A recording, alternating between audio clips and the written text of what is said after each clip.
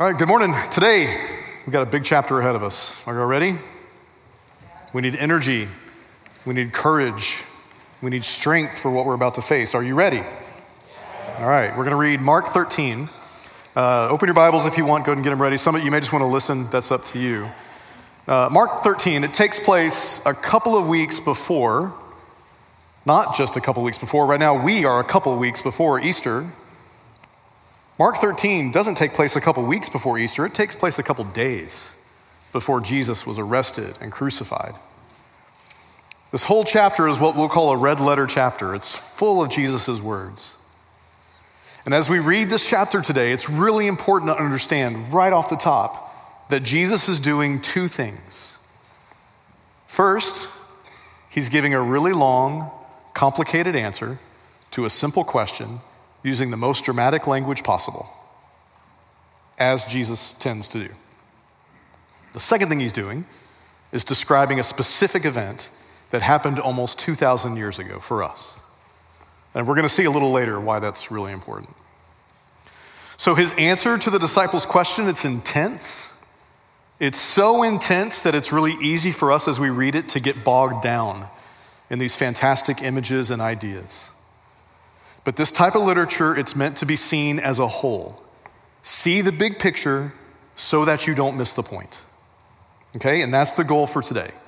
We want to see the big picture so that we can understand how an event that happened 2,000 years ago still has meaning for us today. There's a deep truth in this for us today. So we're going to read most of chapter 13. I'm going to interrupt us, offer us some context along the way. This might be more like a Bible study for a lot of it, but I promise I'll find a way to get to some preaching eventually, all right? So let's pray before we read. Father, we are all coming to you and to this place. We're coming today, we're coming from all over the place, just from the busyness of life, but some of us from some really intense places. We're coming to you mourning loss. Some of us are coming to you preparing to mourn loss. Some of us are coming just from hardships and trauma that happens from day to day. Some of us are coming from places of real joy.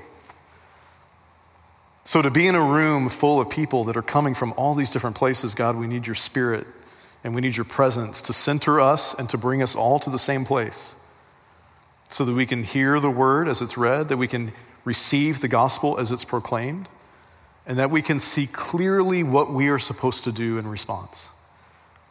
So as always, we pray that you would open our minds, our eyes, our ears, and our hearts that we can receive this, and that you would use our hands and our feet and our mouths to do the work that you've called us to do when we leave this place today.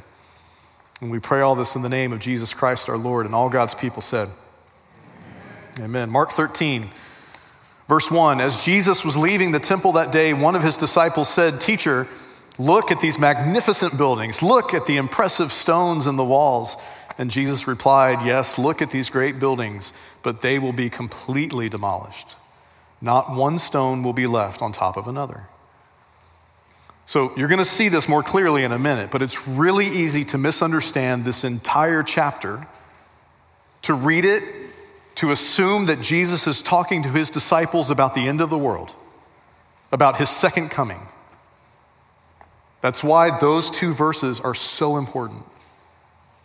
We need to understand them in order to understand the context of the really intense and dramatic language that follows. So we have to start by recognizing that everything Jesus is about to say, he's referring to a specific event, but that event is not his second coming. Like, in case that's unfamiliar language for some of you, the second coming refers to Jesus' future return, which we are all still waiting for.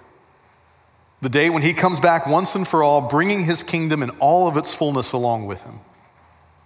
Now, Christ's second coming is mentioned over 300 times in the New Testament. So there is no doubt that he's coming again.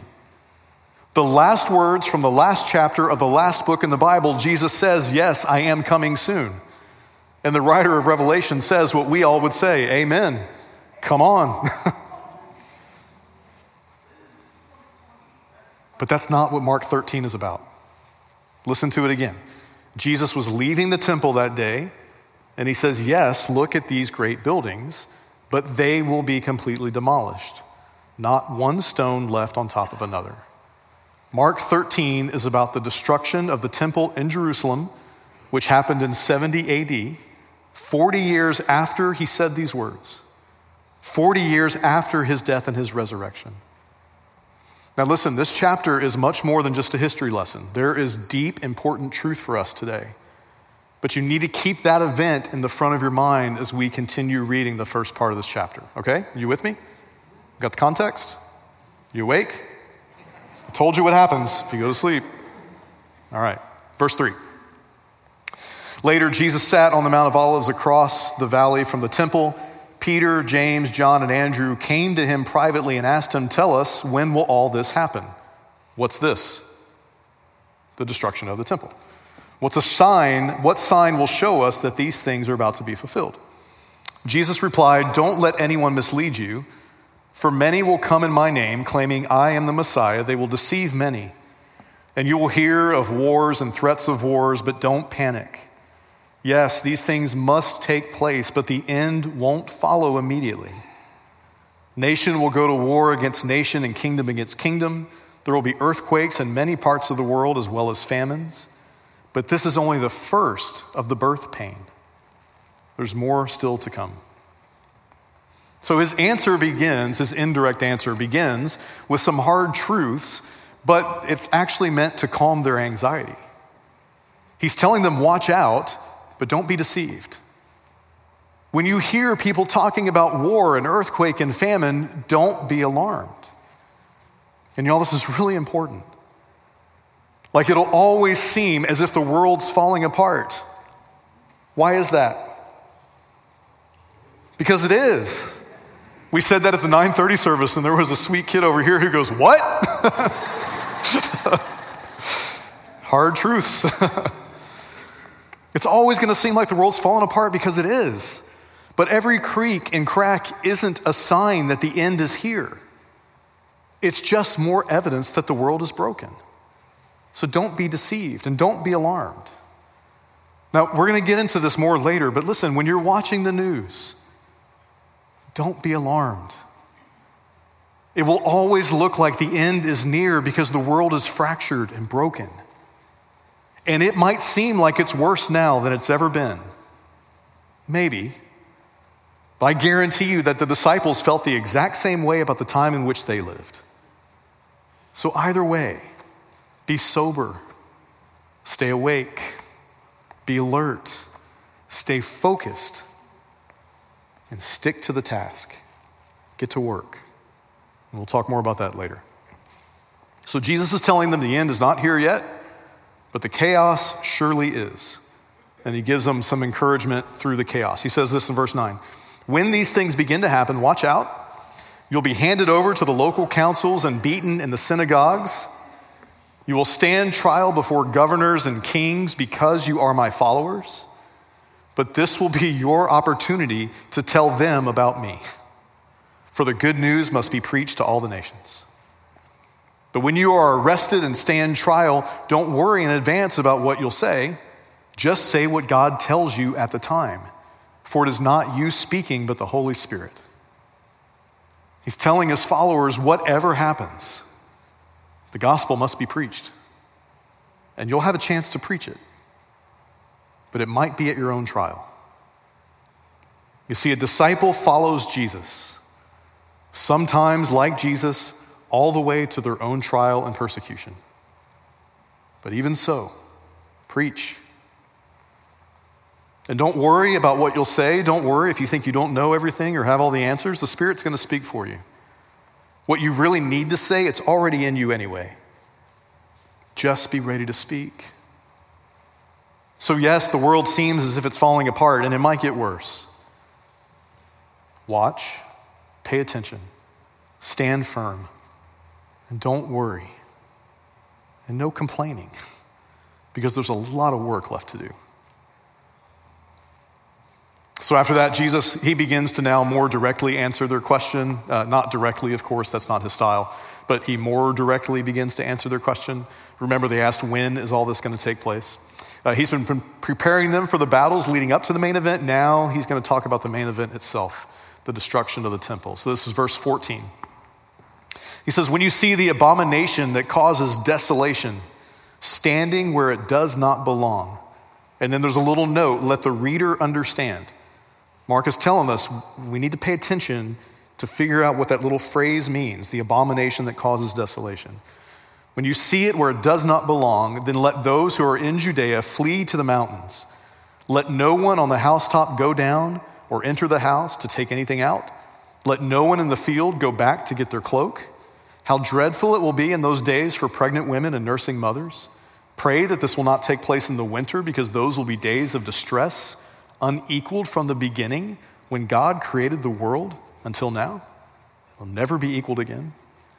If the Lord had not cut those days short, no one would survive. But for the sake of the elect whom he has chosen, he has shortened them. I told you, dramatic and intense language, right? All right, so this language, the abomination that causes desolation. It's a biblical reference to the book of Daniel, but it's also a historical reference.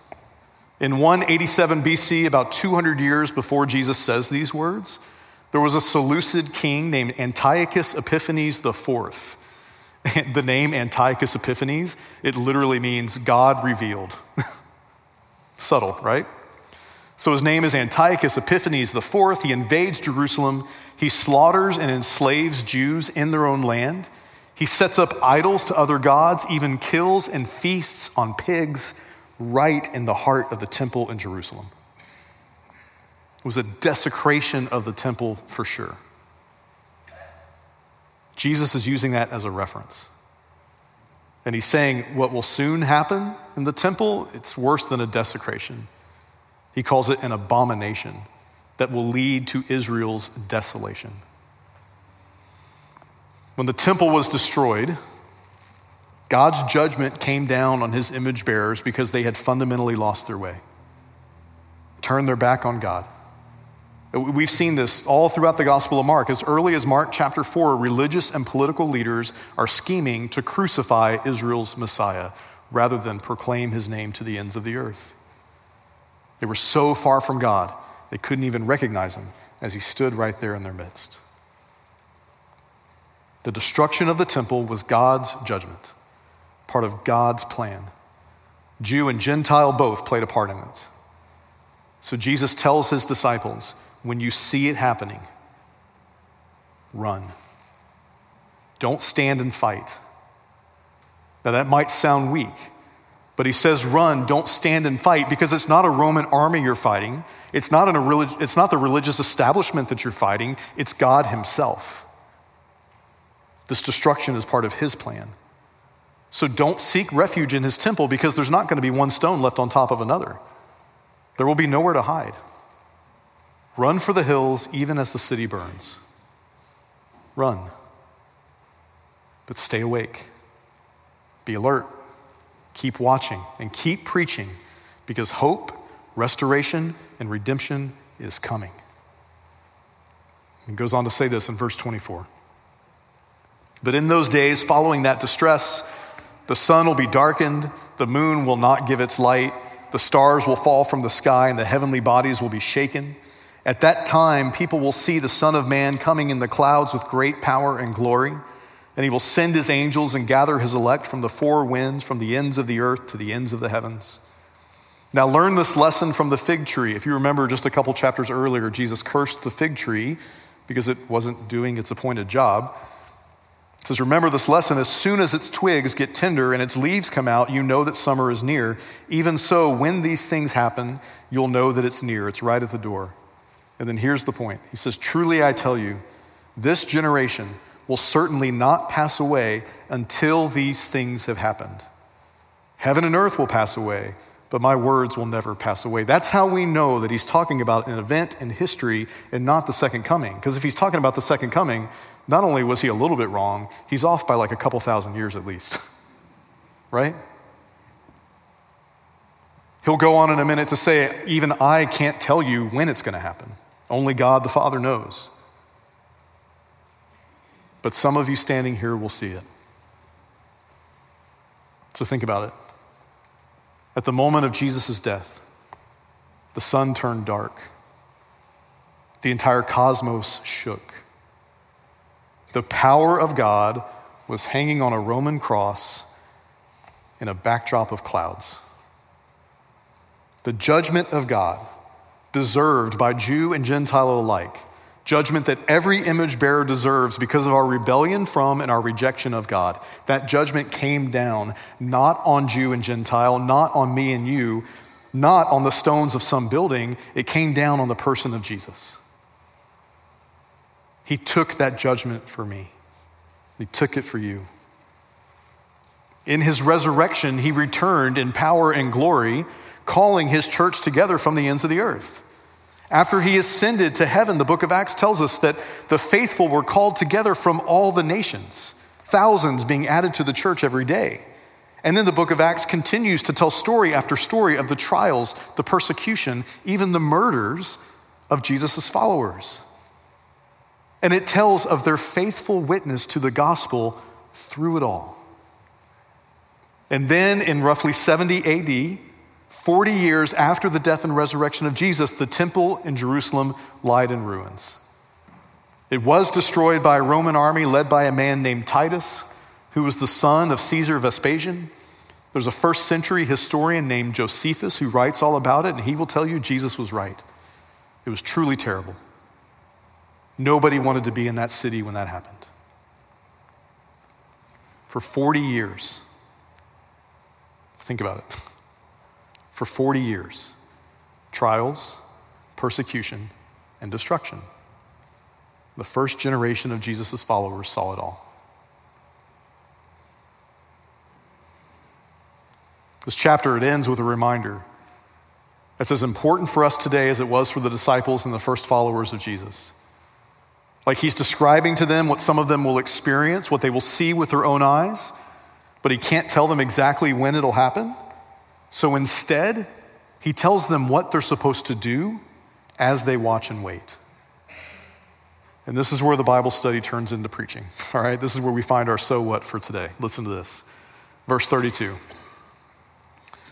But about that day or hour, no one knows. Not even the angels in heaven, nor the Son, but only the Father. So be on guard, be alert. You do not know what time it'll come.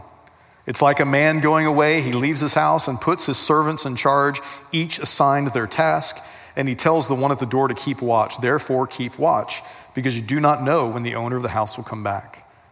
Now listen to the language he uses, whether in the evening or at midnight or when the rooster crows or at dawn. If he comes suddenly, do not let him find you sleeping. What I say to you, I say to everyone, watch. Okay, remember, Jesus says this to his disciples just a day or two before he is arrested. When is he arrested? In the middle of the night. He says this to them a day or two before his crucifixion, and what happened at his crucifixion when his disciple Peter denied him 3 times. A rooster crows. 3 days later, when he's raised from the dead, he walks out of that tomb at dawn. Like, think about what Jesus' disciples saw over the next few days as they watched. They watched as among the stones of that temple structure, the cornerstone of God's plan for salvation, Jesus was arrested. God was put on trial by man for blasphemy against God. Then he was taken outside the stone walls of that city to be beaten and crucified on a Roman cross. And we're going to hear about this in greater detail on Good Friday, but when Jesus breathed his last breath, what happened? The skies grew dark. It was the middle of the day, and all of a sudden it was as if it was night. There was a great earthquake. The curtain inside that temple tore in two from top to bottom. In that moment, the gospel even makes its way to Roman soldiers, to Gentiles, representatives of the nations. There's one of them in particular who speaks the truth that Israel was designed to proclaim. He says, truly, this was the Son of God. Now listen, the temple of God wasn't destroyed in 70 AD by a Roman army. The temple buildings were. But the temple of God, the person of Jesus, the place where God was fully present here on earth, that temple was destroyed the day that he hung on a cross between 2 thieves. And when they saw it, what did his disciples do? They ran. They abandoned him. And listen, every Lent and Easter, I'm telling you, my entire life, I've thought about that moment, and I've thought about his disciples abandoning them, and I've really judged them for that. I thought how terrible, until this year when I started asking the question, what would I do? And then until the past couple weeks when I started reading this passage. What did he tell them? When you see the abomination that causes desolation standing in the place where it does not belong, what are they supposed to do? Run. Like, what would you call the Savior of the world crucified outside the very temple that was built to proclaim his name to the ends of the earth? What would you call that? And what would you do? You see, the good news is that after that abomination, the true temple, the body of Jesus, was raised in power and glory on the third day. An act of redemptive power that not only turned Israel and Rome upside down, it turned all of human history upside down. But most importantly, it overturned death itself. 40 days later, the disciples will watch as the resurrected and glorified Christ, the Son of God, ascends to his rightful place at the right hand of God the Father. 10 days after that, the Spirit descends upon his followers, giving them the power and the authority, the courage, the strength, the words, so that they can serve as his witness to Jew and Gentile, to governors and kings. You see, the temple building was never the point. It was always just a shadow of a much larger reality. The temple structure was never the point. It was built simply to point the way. It had failed at its job. It's no longer necessary. And we no longer need a building to point the way. Do you know why? Because of you. Sam said the church. Now we have a people empowered by God to do the job. Look, this entire series, as we've read these stories about Jesus and his disciples leading up to his death and resurrection, we've been asking the question, like, what would you do? His disciples, they kind of come off as idiots sometimes. Like, they see what's happening and we judge him and we're like, how crazy? But seriously, if you were there, what would you do? Like, would you really understand? But now, 2,000 years later, now that we know who Jesus is and what he has done, today, after we've heard these intense and really dramatic words, the question changes. What will you do? What will you do? That's right, Brian. And listen, it's really tempting to sit in front of our favorite cable news channel, scroll through our feeds or get on our social media apps.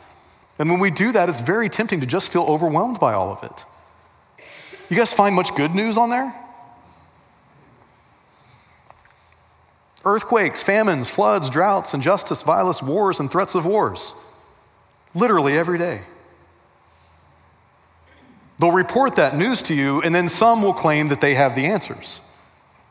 They'll stand up and assure you that everything's going to get better as long as we pick the right people and pass the right laws. But then others will argue against them, and they'll start to make things worse by just stoking our fears, by trying to turn us against one another. That's what we're consuming each and every day. I know it feels like it's getting worse. Media, technology, it makes us hyper aware of everything that's happening all around the world.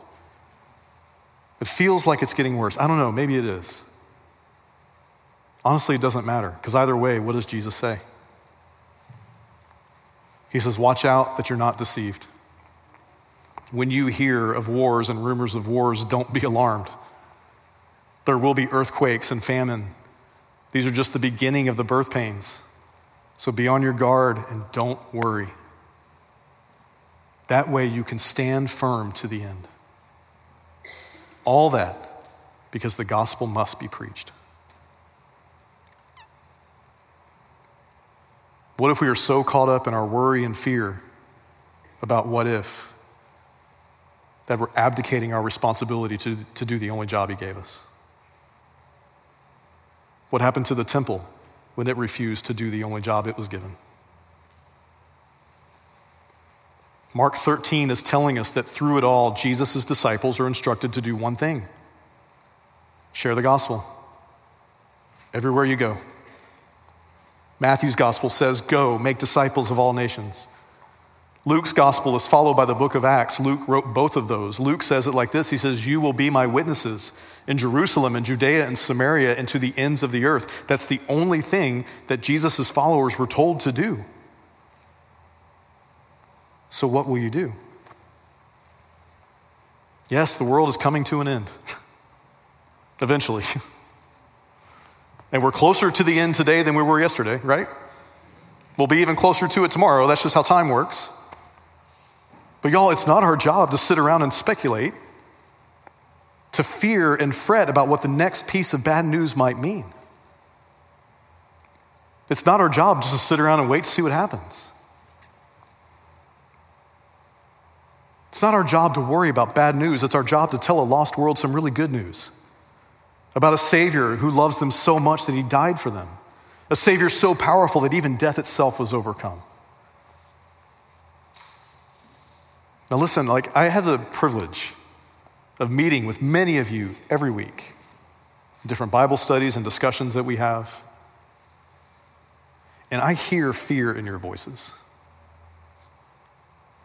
I hear your concern for our nation, for our world. Older people concerned for the younger generations. I hear you and I get it. There are reasons to be concerned. Things are getting weird. Seems like nothing works anymore. It might get worse. What will you do? Did Jesus commission us to sit around and worry? Did he tell us to be overwhelmed and paralyzed by our fear? Or did he commission us to be a light in the midst of that darkness? To be voices of hope for the lost and lonely, for the people who don't understand what's happening around us. Even as the world is falling apart, we are called to be a people marked by love, joy, peace, patience, kindness, goodness, gentleness, faithfulness, and self-control. Y'all, those things, that is what a world desperately needs, especially as it keeps getting darker. And those are exactly the gifts that we've been given to bring. When Jesus left the world, his church, he left it as a gift. We haven't always acted that way. If we get to work, if we do our job, we will be a gift to a lost world. Because y'all, our hope does not lie in a broken world just getting a little bit better. Think about that. Our great hope is not that this place will just start getting a little better. Our hope lies in the coming of the kingdom of God once and for all. And yes, that means the end of the world as we know it. But the end of this world as we know it means the arrival of a glorious kingdom where there will be no more death or mourning or crying or pain, no more earthquakes, no more famines, no more wars or even the rumors of them. Y'all know what no more death means? No more taxes. Amen? That's our home. That's where we belong. Do you know why it feels so weird for Christians to live in the world today? This isn't where we belong. We don't fit. We don't make sense here. This isn't the reality for which we were created. His kingdom is. And through the chaos, Jesus is compelling us to stay awake, stay alert, stay focused, and stay on task. You've got work to do. Stop being distracted by the darkness. Yes, it's there. Now shine through it. Tell the whole world. Bring as many people home as possible. What will you do? So really quickly, I have a challenge, an encouragement, a suggestion, whatever. You take it for what it is. This might seem a little radical, but from personal experience, I'm convinced that it'll make a difference if you're willing to give it a try. I want to invite you to fast, but not from food. There are 3 weeks left in the season of Lent. I want to invite you to spend this time fasting, not from food, but from media, from cable news, from feeds, and from social media apps. Now, relax. I'm not talking about a 100% fast. Oh, you want to clap? That's fine. Clap for it. That's good. Very good. But listen, I'm not talking about a 100% fast because I don't want us to be uninformed, okay? So think of it like intermittent fasting. You guys know what that is? I actually have been intermittent fasting since September. I started that back then. You just eat at certain times of the day, and I lost 20 pounds, which is really good news. But the most important thing is it's changed my chemistry. Like, it's changed what I eat. It's changed the decisions I make. It's changed my ability to experience hunger and not start to stress out. If I don't have another meal for 6 hours, it's not a big deal. It took time, but it's trained me to do that. Not by abstaining from food altogether, but by just doing it at certain times. So do this fast, but just intermittently. Maybe take 30 minutes a day, 3 times a day. Maybe that's too much for some of you, but just a place to start. Allow yourself 30 minutes in the morning, 30 minutes in the afternoon, and 30 minutes in the evening. Get caught up on what's happening in the world around you, but that's it. But here's the deal. Before you consume what's happening in the world around you, pray. Pray for yourself, for peace, for patience, no matter what story you're about to experience. Pray not only for yourself, pray for those reporting the news to you. Pray that the Holy Spirit would be intervened and they would be overcome with the spirit of truth. That they would not be telling one side or the other, but they would just be telling you what's going on. Pray for the people in the stories who are the victims of disaster and injustice and violence.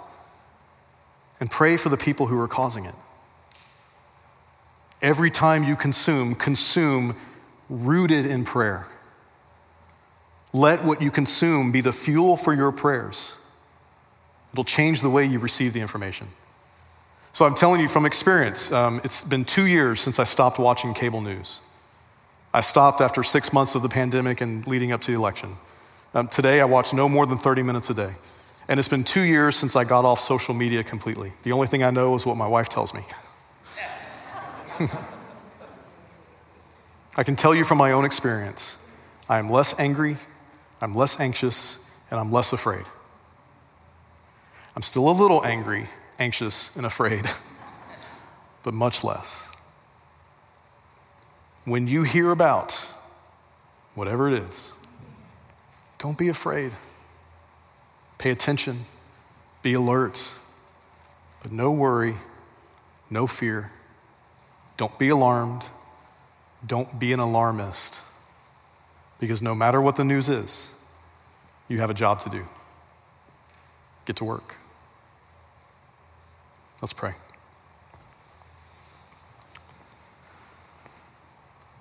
Father, the truth is that honestly, this is easier said than done. We all know that. And to be frank, it's easier for you, God, to not worry about this stuff because you have power and authority over all of it. So I think the only way that we can move forward, the only way that we can be the disciples you're calling us to be is by just submitting and trusting 100% on the power of your Spirit, because we don't have the power within us on our own. And so I do pray this morning for a fresh sense of the presence of your Spirit with us to guide us through just all the things that we face each and every day. Sometimes it's just things happening in the world. Sometimes it's things in our own lives. Like each of us are facing real hardships and pain. We pray for your presence in that the Lord who weeps with us, alongside us, comforting us and holding us through it, but reminding us that there is hope because those that we love and those that we lose, we're going to see them again. Give us your peace and your comfort and your courage as we face all the things happening around us each day. And make us laser focused. No more distractions. You've given us one job, to be a people who tell the world how much you love them. That's it. So for those of us who don't feel equipped, for those who feel like they don't have the answers to all the questions, for those who don't know what to say, remind us of what Jesus said in this chapter. Just be willing to speak. The Spirit will intercede and speak on your behalf. Help us to trust you all the way so that we can bring as many people home with us as possible. We pray all this in Jesus' powerful and saving name. And all God's people said, amen.